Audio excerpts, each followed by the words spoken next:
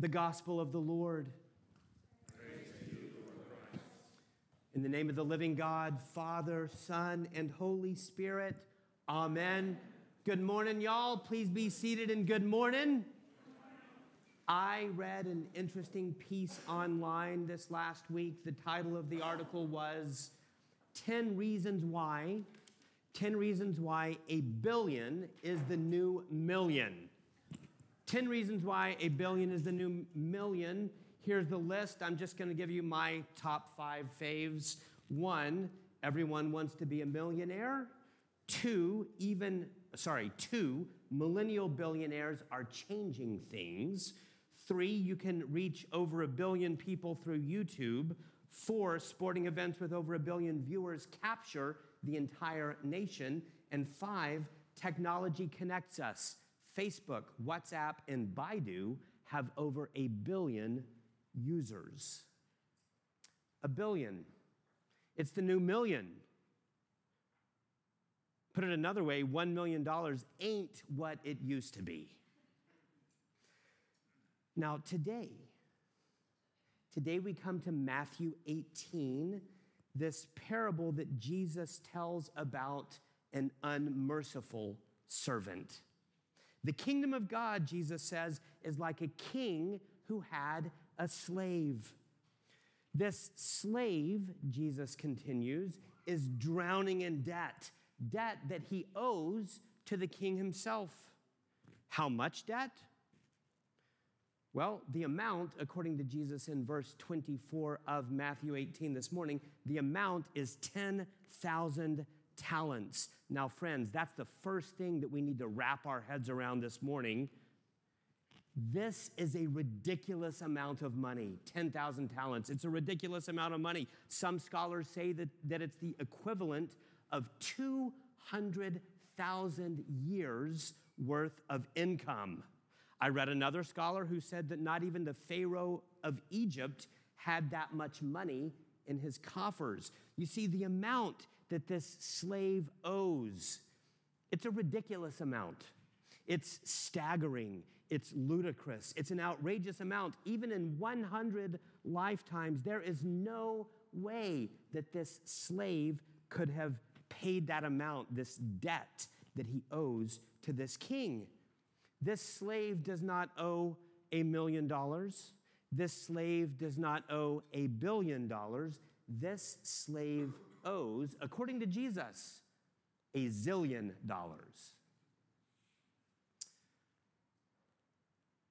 What happens next is that this slave begs for mercy. He begs for mercy from the king, falling to his knees in verse 26. He pleads with the king, "Have patience on me, I will pay you everything."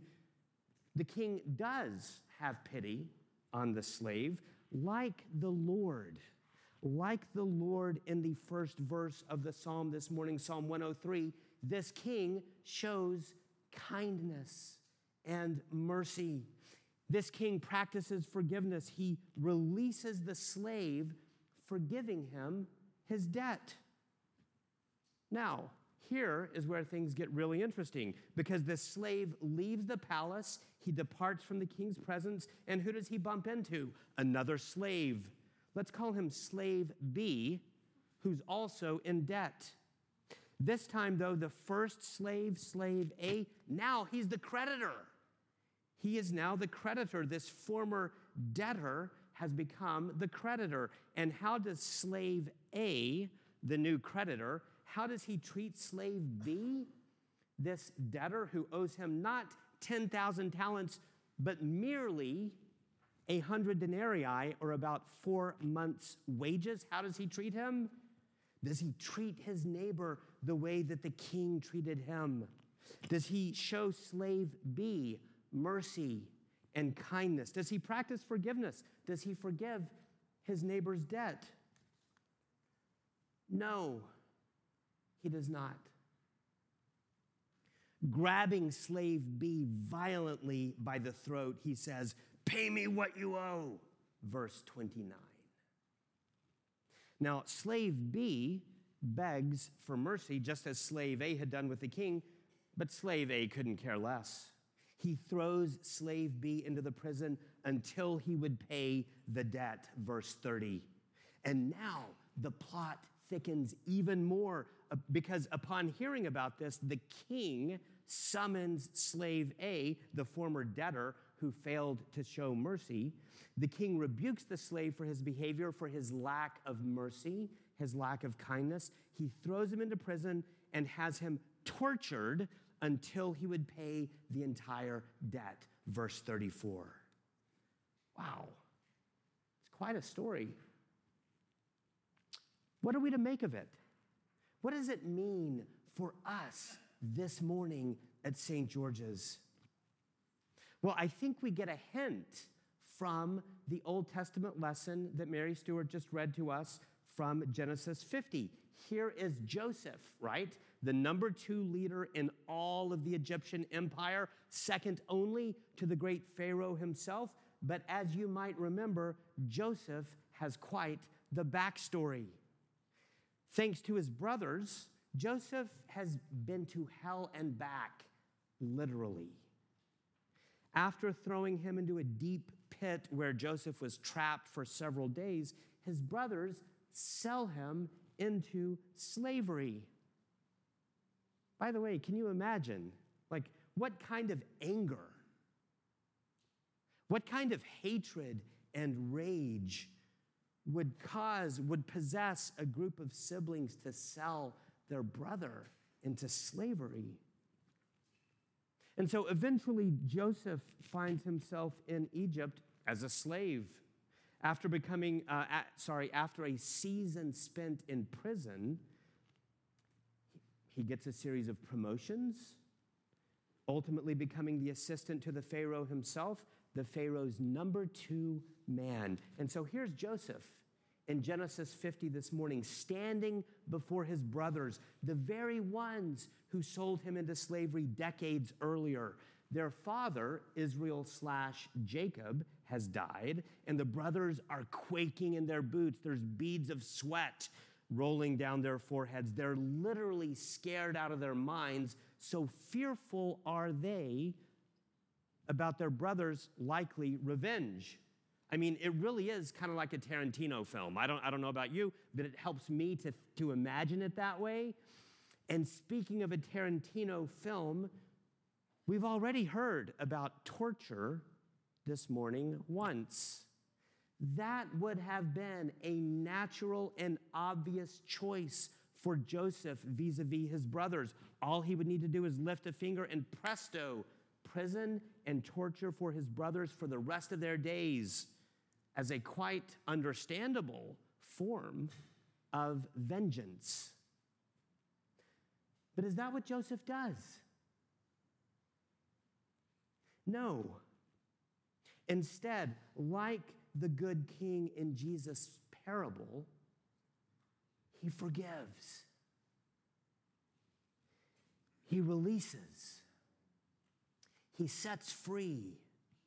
He restores his brothers, lavishing upon them kindness and mercy, again, like the Lord in Psalm 103:8. And friends, there it is. There it is. There is the point of Jesus' parable: forgiveness. Forgiveness. How often should I forgive? Peter asks Jesus in the first verse of today's gospel lesson. 7 times? Jesus looks at Peter and gives him his answer. No, Peter, not 7 times. You must forgive others a zillion times. Not 1,000,000 times, not 1,000,000,000 times, but a zillion times. If you look up the word zillion, as I did this last week using my 50-year-old Webster's dictionary that my mother gave me a long time ago, you will see that it means an indeterminately large number. Vocabulary.com says that it's a huge but non-specific number. In other words, it's a mind-boggling number. It's a staggering sum. It's a ludicrous, outrageous amount. But wait, doesn't Jesus this morning say 77 times? Doesn't he look at Peter and say, Peter, you must forgive your neighbor 77 times? No, actually. I much prefer the King James Version, how it renders the Greek here. The KJV says 70 times 7. That's a lot more than 7 times 7. It says 70 times 7. But Matt, I can hear some of you saying that's 490. 70 times 7, that's 490. That's a far cry from a zillion. No, actually it's not. Because it all has to do with this number 7. See, the number 7 wasn't just any old ordinary number in the minds of first century Jews like Jesus and Peter. The number 7 was a special number. It was symbolic of boundlessness, perfection, limitlessness. To quote New Testament scholar Gerald Bilks, Jesus is saying here that forgiveness should not be bounded. How many times should we forgive? There's no upper limit, Jesus says. You should forgive a zillion times. Side note, why are Jesus' parables so weird? Why are they so strange? So out of proportion? I mean, a zillion, Jesus? Really? 200,000 lifetimes of income? Really, Jesus? Why are they so out of proportion, Jesus' parables? I looked up synonyms this last week for out of proportion. I found adjectives like excessive, inordinate, lopsided, incommensurate. That is how so many of Jesus' parables are, completely out of proportion. I mean, it's easier for a camel to go through the eye of a needle than for a rich man to enter the kingdom of heaven. I can barely imagine a camel going through the eye of a needle. It is completely fantastical. Earlier, I mentioned Tarantino. But when I think of Jesus' parables, I don't so much think of Tarantino. I think of Borges, José Luis Borges. Borges is an author of fiction whose genre is fantasy. Or another label for it might be and is magical realism. Magical realism. Other examples of magical realism, the Italian children's story Pinocchio, the stories of Gabriel Garcia Marquez, for example, his short story, A Very Old Man with Enormous Wings. What a title, A Very Old Man with Enormous Wings. Also, many of the legends of Genie in the Bottle. Those are some examples of magical realism. And when we read Jesus' parables, we have to read them kind of like that. We have to read them with our imaginations. We have to take Jesus on his own terms. When he tells these stories, they're borderline ludicrous. Of course, he knows this. That's exactly what he's trying to do. But why? Why are they so out of proportion, so lopsided, so excessive? Maybe it's because he's trying to wake us up. Maybe it's as if we're in a trance and Jesus wants us to snap out of it. His parables, maybe, are like smelling salts that a doctor might give to someone who's fainted or passed out to get them to wake up, to regain their right mind, their consciousness, their lucidity. I found an article this last week at the Huffington Post that says this, quote, most of Jesus' parables include a preposterous element. A preposterous element. Someone apparently unaware of cost-benefit analysis leaves 99 sheep alone and vulnerable in the wilderness to look for that one that got away. The reign of God grows from the tiniest seed into the largest of trees. A father whose son has utterly disgraced him not only welcomes the loser back home, but spots him from a distance and runs to embrace him. Dignified men did not run in antiquity, at least not unless they were in an athletic event or something was chasing them, close quote. We could also mention that one time Jesus says that if you have faith, you can say to a mountain, be toppled into the sea, and the mountain will do it. You see, magical realism. Most of Jesus' parables, the Huffington Post author writes, include a preposterous element. Preposterous indeed. Jesus is trying to wake us up. Wake us up to what? To wake us up to the true reality of his kingdom, and in particular, God's abundance.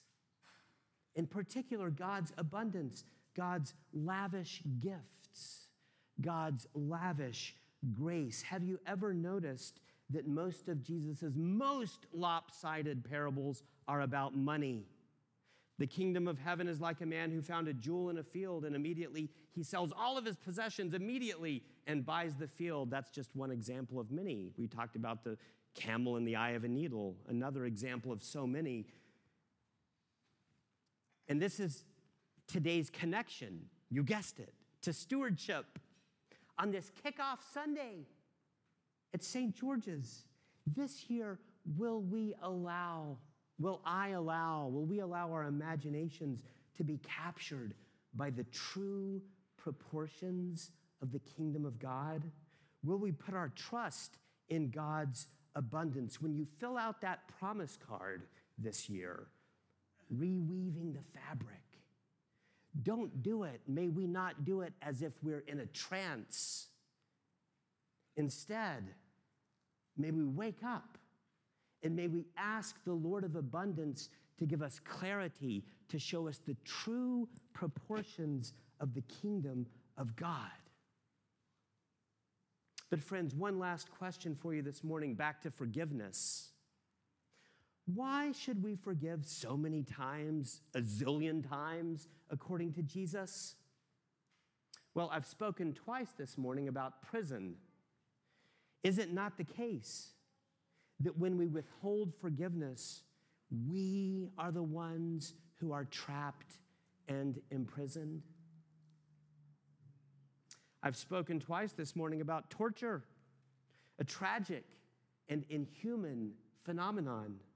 But isn't it the case that when we withhold forgiveness from others, it's we ourselves who undergo a kind of torture, maybe a self-imposed torture? To quote Lutheran preacher Philip Martin, don't we truly torture ourselves when we withhold forgiveness from those who've wronged us, when we remain in bondage to the anger, the resentment, the bitterness?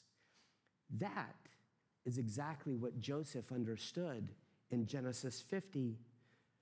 Forgiveness is not easy, and it's not cheap, as Dietrich Bonhoeffer might say. But you know what? You know what it is? It's necessary. It's necessary to be free, to be healed, to live a thriving life. So you see, we forgive for the very same reason that we eat or breathe, in order to live. But the practice of forgiveness doesn't give us biological life, what the New Testament calls bios, B-I-O-S. No, the practice of forgiveness gives us spiritual life, Zoe, divine life, the life of God. You see, we forgive that we might live. Forgiveness is necessary for living a truly spiritual life. And speaking of necessity, did you know that when Jesus tells this parable in Matthew 18, that he is en route to the cross? That's what we saw a couple of chapters ago in Matthew 16, when Jesus shifts his direction and heads out in the direction of the cross. As Jesus tells this parable of forgiveness to Peter, he's literally walking toward the eventual location of the cross. The cross that shows us the true proportions of God's love. The cross that shows us how excessive God's love for us is, how excessive, how out of proportion, how over the top, how radically abundant. 3 weeks ago, our family had a difficult experience. Our beloved dog, Janie, that beautiful Schnorky, 14 years old, she swallowed a 2-inch chicken bone that punctured right through her esophagus. When we, the 4 of us, were at that animal hospital grappling with the excruciating decision of whether we should put our beloved Janie to sleep, Bella and I, the 20-year-old and I, began to weep with sorrow just over the thought of losing her. That is how much we love Janie. But that's just a dog. How much do you love your children, your spouse, your best friend? God loves us so much more. How do we know? The cross. On the cross, the King, the true King, paid the debt. What debt? The debt that you and I could never pay, not in 100 lifetimes. His beloved Son, the Lord Jesus Christ. The Bolters deeply, deeply love our dog Janie, but God loves you more, and the cross shows us that. How much more? A zillion times more. In the name of the living God, Father, Son, and Holy Spirit.